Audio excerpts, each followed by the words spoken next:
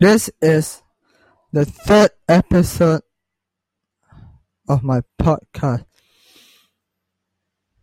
Today, I am going to talk and tell you and explain to you about supercomputers.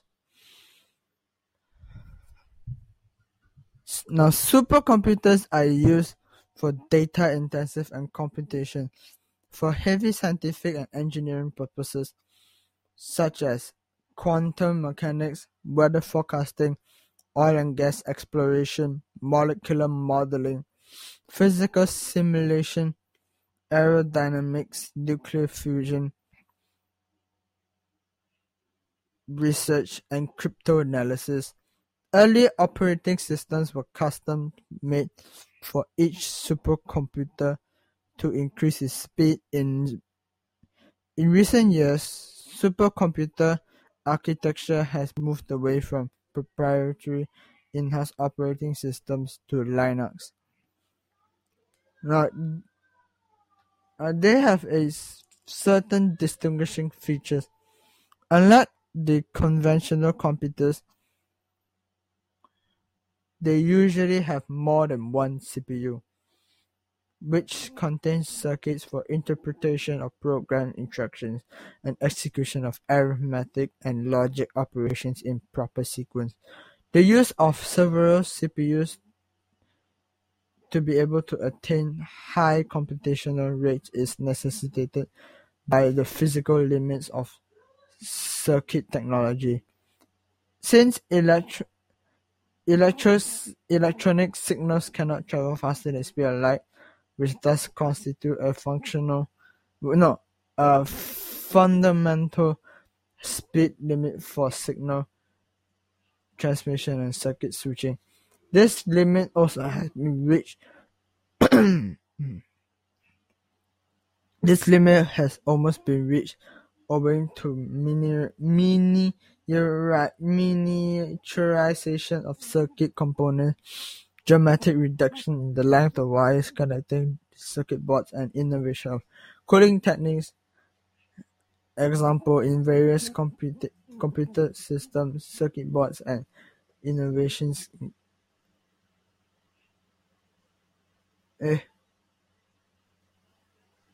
processor are immersed inside cryogenic fluid to achieve the low temperatures at which they operate faster. Speedy retrieval of stored data and instructions is required to support the extremely high computational speed of CPUs. Still, another distinguishing characteristics of supercomputers is their vector arithmetic. Example, they are able to operate in pairs of lists of numbers rather than on mere pairs of numbers. Example, a quintessential supercomputer can multiply a list of hourly wages for a group of factory workers by the amount of hours worked by members of that group to produce dollars earned by each worker in roughly the same time that it takes a regular computer to calculate the amount of money earned by just one worker. Supercomputers were originally used in applications related to national security, including nuclear weapons design and cryptography. Today, they are also routinely employed by the aerospace, petroleum, and automotive industries. In addition, supercomputers have been found wide application in areas involving engineering or scientific research in the studies of the structure of subatomic particles and the origin and nature of the universe. Supercomputers have become an indispensable tool in weather forecasting. Predictions are now based on numerical models. As the cost of supercomputers declined, their use spread to the world of online gaming. In particular, the 5th to 10th fastest Chinese supercomputers in 2007 were owned by a company with only rights in China to electronic game World of Warcraft, which sometimes had more than 1 million people playing together in the same gaming world. Another common artificial intelligence application for multiprocessing was chess. For instance, the 1988 high-tech built at the Carnegie Mellon University, Pittsburgh, PA, used 64 custom processors, one for each square on the chessboard.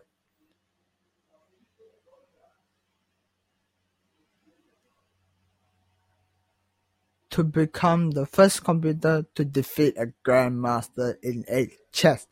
Wow! In February 1996, IBM's Deep Blue, using 992 custom enhanced RS 6000 processors, was the first computer to defeat a world champion, Garry Kasparov, in a slow game. It was then assigned to predict the weather in Atlanta, Georgia,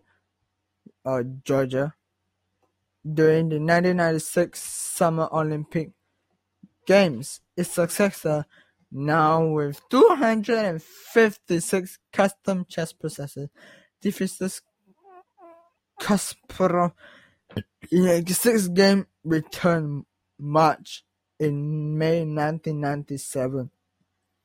Not bad.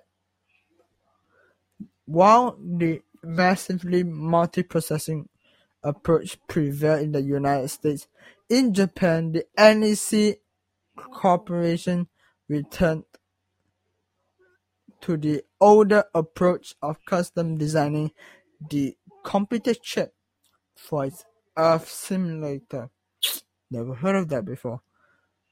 Which surprised many computer scientists by debuting in its first place on the industry's top 500 supercomputer speed list in 2002.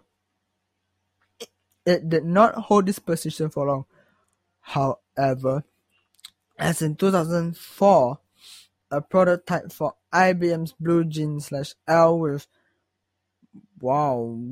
8,192 processing nodes reached a speed of 36 TFLOP.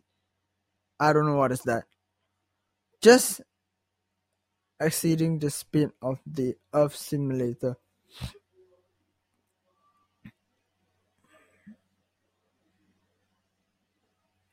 Following two doublings in the number of its processors, the ASCII Blue Gene/L, installed in 2005 at the Sandia National Laboratories in Livermore, California, became the first machine to pass the coveted 100 TFLOP mark with a speed of about 135 TFLOP. Other Blue Gene/L machines with similar architecture helped many of the top spots on the successive top 500 lists. With regular improvements, the ASCII Blue Gene/L reached its speed in excess of 500 TFLOP in 2007. These IBM supercomputers are noteworthy for the choice operating system Linux and IBM's support for the development of open source applications. The first computer to access 1,000 TFLOPs or 1 petaflop is built by IBM in 2008, known as a Roadrunner. For this New Mexico State bird, the machine was first tested at IBM's facilities in New York, where it achieved the milestone prior to it being disassembled for shipment to Los Alamos National Laboratory in New Mexico. The test version employed 6,984 dual-core Opteron microchips from Advanced Micro Devices (AMD) and 12,960 of IBM Cell Broadband Engine. Such progress in computing placed researchers on or past the verge of being able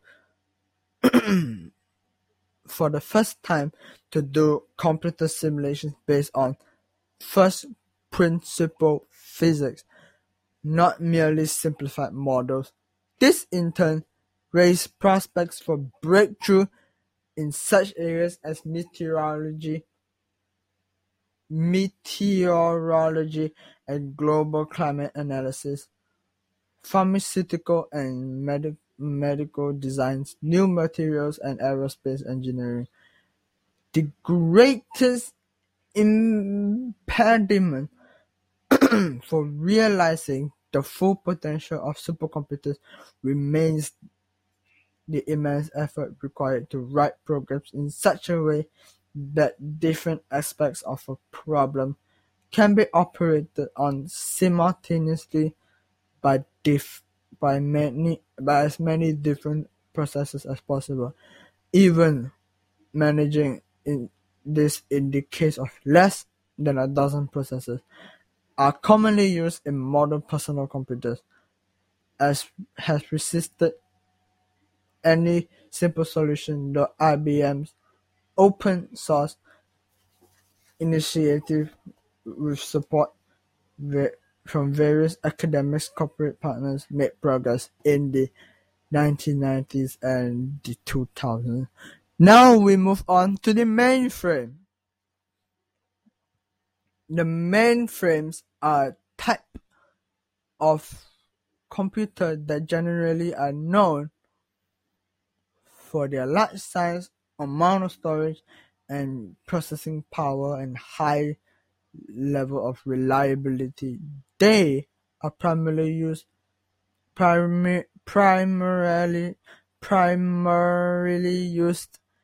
large organizations for mission-critical applications requiring high volumes of data processing. In general, there are a few characteristics of mainframes that are common among all mainframe vendors. 1. Nearly all mainframes have the ability to run/host multiple operating systems. Secondly, mainframes can add or hard swap system capacity without disruption. Third, they are designed to handle very high volume input/output and emphasize throughout computing. A single mainframe can replace dozens and even hundreds of smaller servers. The mainframe appeared in the early 1940s. The most popular vendors include IBM, Hitachi, and Amdahl. Some recently considered mainframes as an obsolete technology with no real remaining use. Yet today, in every single decade since its inception, mainframe computers and the mainframe style of computing dominate the landscape of large-scale business computing. Mainframe supercomputers now play a central role in daily operations of many of the world's largest Fortune 1000 companies. In banking, finance, healthcare, insurance, public utilities, government, and a host of other public and private enterprises, the mainframe computer continues to form the foundation of modern businesses. Okay, now we are moving on to the difference. The main difference between mainframe and supercomputers is their typical application domain. Mainframe excel in reliable volume computing in domains requiring integer operations. Supercomputers are designed to excel in their ability to perform floating point operations, addition, subtraction, multiplication with enough digits of precision to model continuous phenomena such as weather. Despite the continual change in IT, mainframe computers are considered stable, secure, and compatible of all computing platforms. The latest model can handle the most advanced and demanding customer workloads, yet continue to run applications that were written in earlier decades. For those who think there is no use of the big I now, they will be really surprised.